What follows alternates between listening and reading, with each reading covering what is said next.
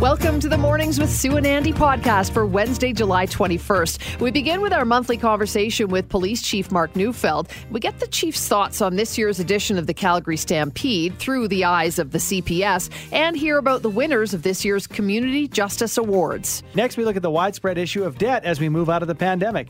Licensed insolvency trustee Marie Kozlowski offers up some steps you can take if you're struggling to make ends meet. It's no secret that social media has been a hotbed of misinformation when it comes to COVID-19 and vaccines in particular. But could the online platforms actually be used as a tool to battle anti-vaccination messages? We discuss with a professor of computer science. And finally, the city moved to expand outdoor patios heading into the summer to help give local businesses a boost coming out of the pandemic. Now, one city councillor says the expansion should become a summer tradition. We speak with Ward 8 councillor Evan Woolley.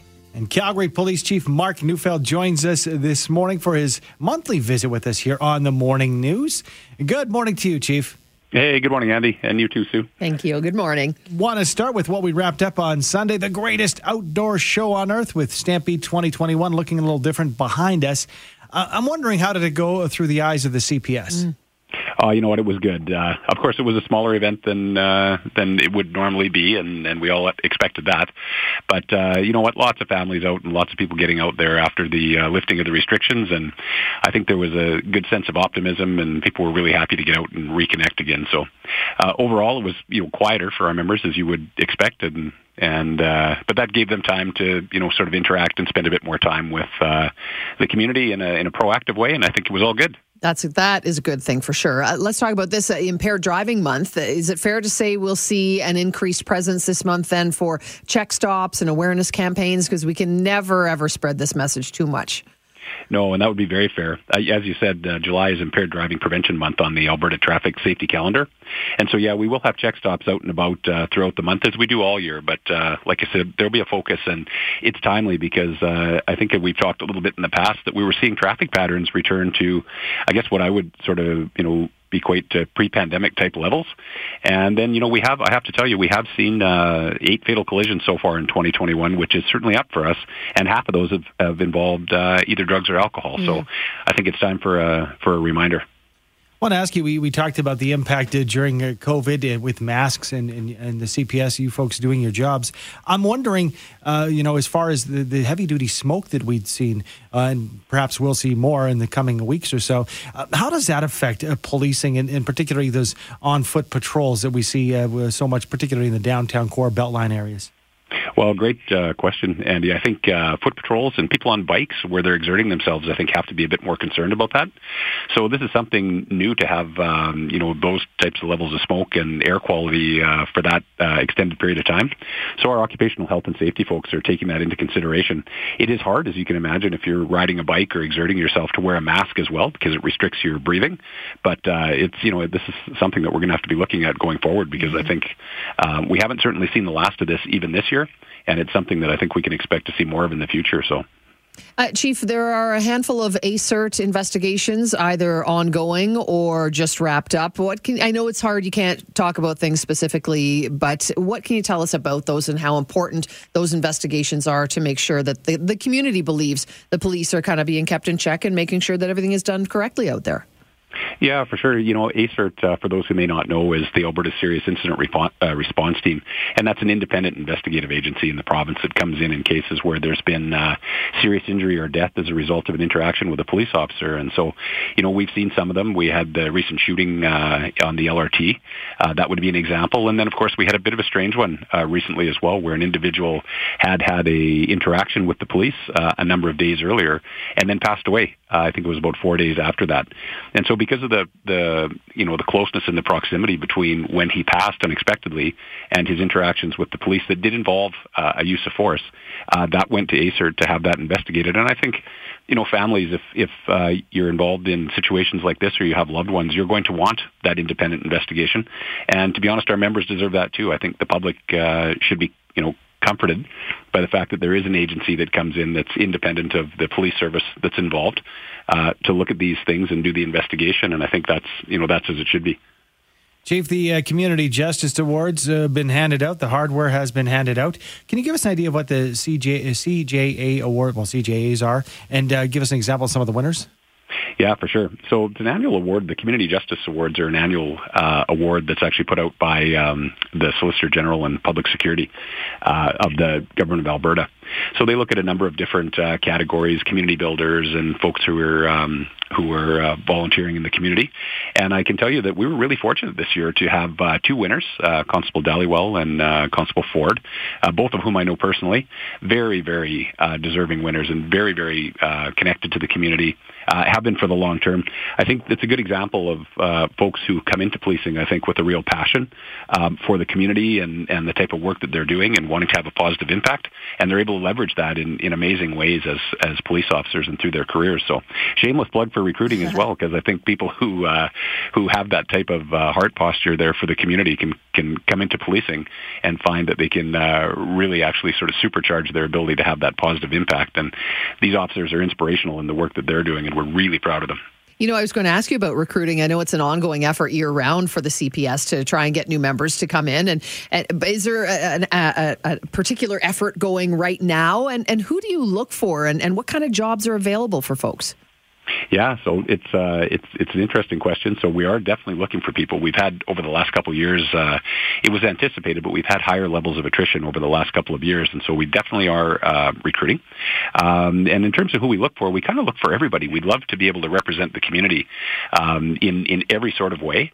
So it's interesting. I think in the past it seemed like, I don't know that there was a focus on, young people coming in at, early 20s or whatever, but it's really interesting now. We see mid-career people, we see folks we see nurses and engineers and Crown prosecutors and this type of thing, where people who always wanted to get involved in policing, who established themselves in other careers and fields, coming over and bringing that life experience. As well as the young people. So we actually try to get out and connected to the community through things like Coffee with a Cop and that sort of thing, to have conversations and really invite all kinds of people to consider a career in policing. They talk about, researchers talk about the fact that we have as many as 5 or 6 different careers over the course, of our work lives. And within the police service, you can actually have that same thing. And those type of experiences, whether you want to work with community, you want to work with youth, you start in patrol. Some people like, obviously, forensics and that type of thing. And so there's really no end to things that you can do within the police service. So it really is something that people should consider. Chief, we had a release. It was something we discussed earlier on the program, which was that the police did enter a house at some point and found a whole bunch of loot, including some mountain bikes and some hockey cards, etc. And I learned this morning that you can, send a question at recoveredproperty@calgarypolice.ca to try to get your stuff back. But I'd like you to give us a bit of a refresher, because I think there might be some people out there who say, a bike got stolen out of the yard, no big deal, I'll tell the neighbors, but not report it. Why is it important to report things that have been stolen from our homes, our backyards, or cars? Yeah, it's a great question. A lot of times I think people feel like, well, they don't have the serial number or whatever, but realistically, we leverage technology in new ways like that you're talking about on the website, where we can actually put pictures out and of things that tend not to have serial numbers or are a little more difficult to identify. So when you're talking about things like, hockey card collections or coin collections or these types of things, the owner would know what that consisted of and what would be in there. But at the end of the day, our analysts are looking through our reports for reports of stolen property. So if we don't see anything like that, it's really hard to match it up. Sometimes those search warrants that you talk about, we know that property, in a particular location at a particular time doesn't belong to the individual that has it. But realistically, we really want to match it back up and return it to the owners. And some of these things, the jewelry and the hockey cards and stuff can be quite valuable, and they have a real sentimental value to owners too. So if there's a way to get that back into the hands of people, we'll try to find it, and using technology is one of them. Excellent. Thank you so much for joining us. Always a pleasure to chat with you, Chief. Yeah, you too. Have a great day, you guys. You too. Thanks so much. That is Calgary Police Chief Mark Neufeld. As restrictions ease and things continue to reopen across the country, post-pandemic life will require credit rebuilding for many Canadians. To talk about what that looks like, we are joined once again by the VP of BDO, Marie Kozlowski. Good morning to you, Marie. Good morning, Sue and Andy. How are you? Good. Thank you for joining us. So, new polling shows nearly 1/3 of indebted Canadians say their level of debt increased during the COVID-19 crisis, with 2/3 citing the pandemic as the key reason for the increase. So what are you hearing from your clients in regards to the past year and a half? Well, that's consistent with what the polling. I mean, it's very concerning because debt and how you manage debt is certainly tied to your credit score. And having good credit is really important for Canadians. It's an important part of their financial health. Building and maintaining a positive credit score, means that they can borrow. They can get that mortgage there for the dream home.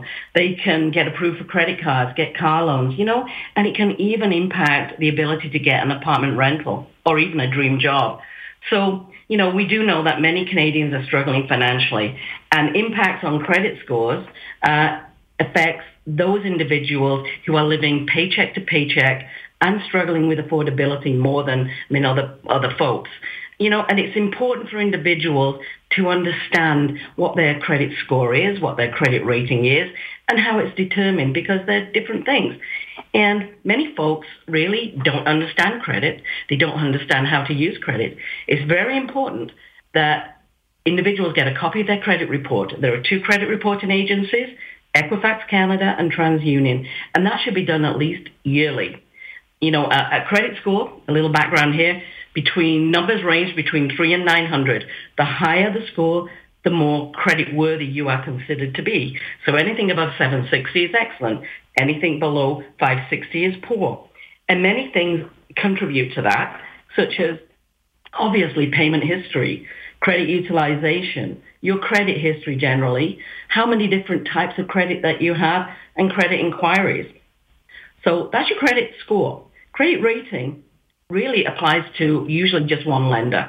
And it goes from a scale of 1 to 9. The lower the number, the better the rating. I for installment credit, such as a car loan. O for open credit, such as a line of credit. And R for revolving credit, such as a credit card. And, when you get your credit report, take a look at it. There are 4 sections. Identifying information, what accounts you have, inquiry information. So creditors, when you've applied for credit, creditors make inquiries and want to take a look at your credit score, credit rating. And then public record and collections information is also on there, and they take a look at that to assess your credit worthiness. So with the pandemic, with the decline in overall credit scores, with the affordability challenges many people are experiencing, understanding your credit score, your credit rating, your credit report is absolutely essential if you want to go on post-pandemic and rebuild your credit and repair it if necessary. Well, quick question before we get to how can you rebuild it or fix your credit score or rating. But I had heard you said you should check on it yearly. So is that a falsehood that, it affects you if you do check on it yearly? That's actually a negative?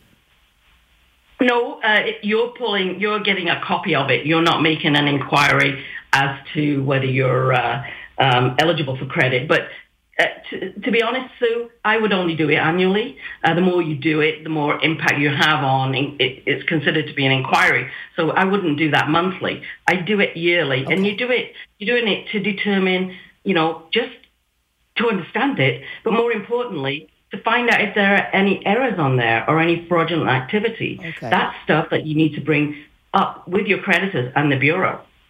I'm wondering, and this is something we've kind of touched on before, but I think it's worth revisiting, Marie, and that is, you start to see things slide a bit in the wrong way when it comes to your finances, when it comes to, making the ends meet, so to speak. At what point do I say it's time to call a licensed insolvency trustee to get some answers here? It's time to reach out for help. So at what point do you say, maybe I need to go outside the home? Maybe if I live alone, that's one thing, talking to friends or family, but I need to talk to a professional.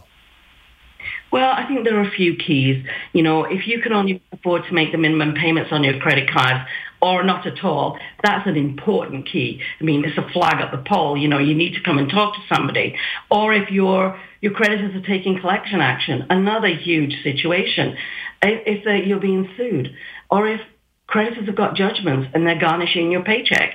Those are very important flags to look at. Come and see a licensed insolvency trustee, such as myself, before you get to that stage, because the sooner you come, as I've said before, the sooner we can give you the options that you can consider. And of course, there'll be more options available at that point. And it's important to remember that, the initial meeting is free. It's confidential and there's no obligation. And then you gather all that very important information and you are, armed with information. So you're much more able to deal with the problems that, you're facing. And nothing is insurmountable. Everything can be solved. And even if it's a proposal, a consumer proposal, or even a bankruptcy you need to make that fresh start to eliminate your debt or reduce it, your credit can be rebuilt and repaired even after a consumer proposal and a bankruptcy. And there's one thing I know, Sue and Andrew, from experience is if you delay coming to see a licensed insolvency trustee and taking the action that you need to take with your accumulated debt, so it's a couple of years, then you have to do it 2 years down the road, and it takes an additional 2 years then to repair and rebuild. So the sooner you come and talk, the sooner you have your options, the sooner you can see what option you need to take yourself, and then you can get on with your life financially, a fresh start, and then rebuild and repair your credit at that point. Yeah, hiding from it just doesn't work. So, we don't have a ton of time left, but I did want to touch on the fact that you just said you can rebuild your credit should things not be looking good right now. Yes, you can, and it's important. It's a process. It takes time, but you can do it. And it starts again with gathering information. Get that credit report. Educate yourself. You can talk to a licensed trustee about the credit report, and we can give you some tips. So review it. Bring your accounts up to date and pay down your debt. If you can't afford to do that, come see a licensed insolvency trustee, and we can assist you with some debt management options. Rebuild your credit by making payments on time and responsibly managing your debt. At least make the minimum payment, but you can set up an automatic payment so you don't forget. We live very busy lives. But most importantly, going back to many of the discussions we've had before, adopt good financial habits like budgeting and tracking spending. And all of that information is available on our website at debtsolutions.bdo.ca. And you can call 1-855-BDO-DEBT. One of our call center service people will talk to you about that, and we'll connect you with a free confidential appointment. So the information is there. You just have to reach out and gather that information so you can then make a decision yourself as to what's best for you, for your family, because everybody is different. Yeah, and getting informed is the first step for sure, Marie. Thank you so much for your time this morning. We appreciate it. You're very welcome. You take care. Bye-bye. That is Marie Kozlowski, VP of BDO.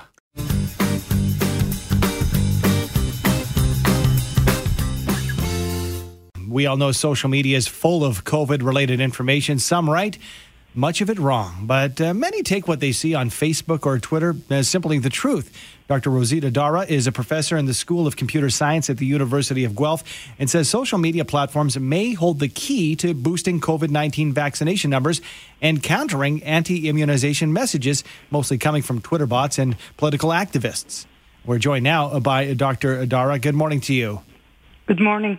Well, your study shows that by tracking tweets and other posts on social media, you can target misinformation. How does it work? Can you give us some of the mechanics behind it? Sure. In our research, we use artificial intelligence to identify Twitter accounts that were propagating misinformation. What we do is we look at the content of the tweet. We also look at the validity, maybe if there is a link in it, maybe we check the link. I mean, the algorithm will check the link.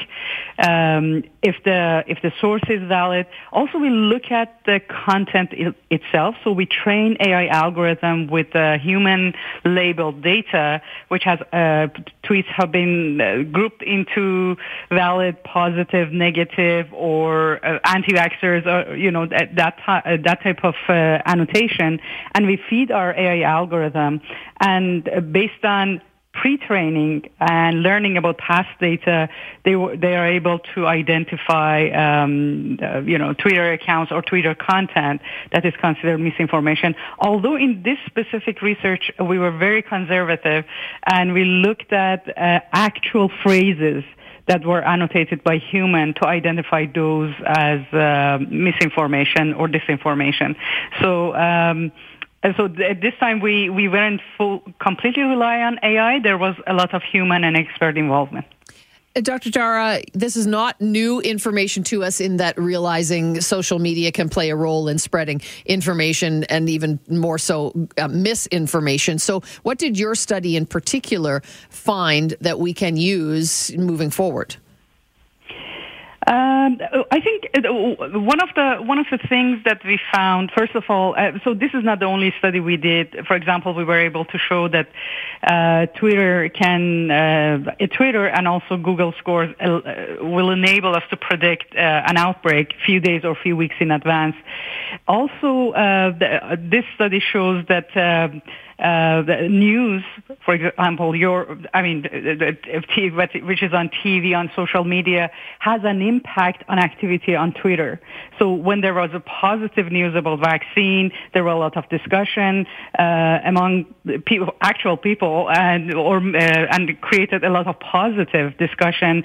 When there was negative, for example, delay in vaccination, release of vaccines, there was again a lot of activity and engagement on Twitter. This clearly shows that information on social media has an impact on people's opinion, and it could make them happy. It could make them it may give them discomfort or lack of trust. I think this our research shows that if, for example, public health or other government officials, health officials, start looking at Twitter and social media in general a little bit more proactively in real time, especially at the time of crisis like this, it can guide them in terms of, how to educate public, how to, especially how to lower the impact of misinformation by just looking at social media and what is being communicated with the people. So I think that was an important findings that also confirmed how important social media is for the government, especially at the time of crisis, to monitor and try to direct control measures and information that the public is getting about, vaccination, control measures, just name it. So there are many other ways that information can be used and channelized. You're right. Our finding about bots it has been done before, I guess, the year before by Carnegie Mellon University, and they have shown as well that many of the misinformation about COVID-19 was generated by bots, by robots, basically, Twitter robots, but not specifically to vaccination. Our research is quite new, but it was expected. Dr. Dara, thank you so much for sharing the research with us. We appreciate it. Okay, thank you very much. Bye. That is Dr. Rosita Dara, a professor in the School of Computer Science from the University of Guelph. There's nothing better than a restaurant or pub patio to hang out on during a hot summer day. It's been easier this year as the city moved to allow businesses to expand their patios. Now, Ward 8 Councillor Evan Woolley wants to see those supersized patios back every year. He joins us now to discuss. Good morning to you, Councillor Woolley. Hey, good morning. Thanks for having me. Thank you for being here. I know that so many Calgarians are fans of these expanded patios. You are obviously as well. So let's talk about, from an idea and your want to see this a summer fixture, what would the process be to get this the ball rolling and put the motion forward? Yeah, I'm just the conduit. I mean, I want it because I want to use the patios, but we've had a ton of businesses, restaurants, bars, coffee shops, and again, a bunch of Calgarians who are asking and saying, this worked really, really well. Let's make this permanent. One of the challenges we had is that it takes some money for businesses to invest in those patios to make them look nice.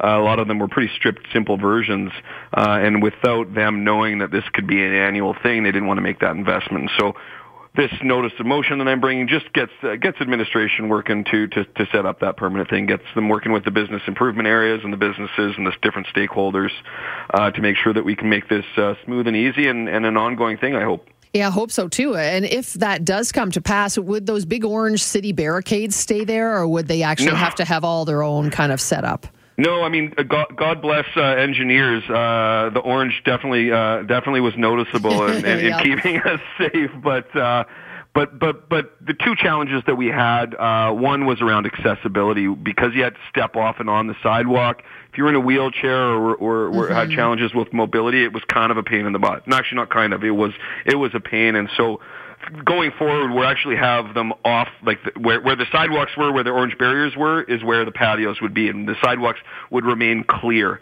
And so the orange barriers would be gone. We would just have, some specs in which you had to build your patio reasonably safe. But yeah, going to be pretty simple. Pretty smooth process. Something that you're behind, obviously, and you say selfishly it's because you enjoy sitting on a patio. I think we all do. But not everyone is in favor of the continued expansion summer after summer of these patios. What are you hearing from those people for not being on board? Sorry, who's not? Who's not? Well, we had somebody who was talking about the traffic congestion. Somebody said, I can't wait till 17th Avenue is done with it. There's always one. Yeah, so are you saying that is because the current setup, and it would be that would get rid of any traffic issues? Yeah. I mean, listen, for someone that's trying to get across town on a hot, beautiful day, even without these patios, I probably wouldn't use 17th Avenue. I'd use 12th Avenue or one of our thoroughfares. I mean, 17th Avenue is a destination place for people to do exactly what we are trying to do with these patios. We've had a few congestion problems, but it's actually been pretty minimal. We've been measuring traffic flows and the like over the duration of the pandemic, and even as we've seen things open back up.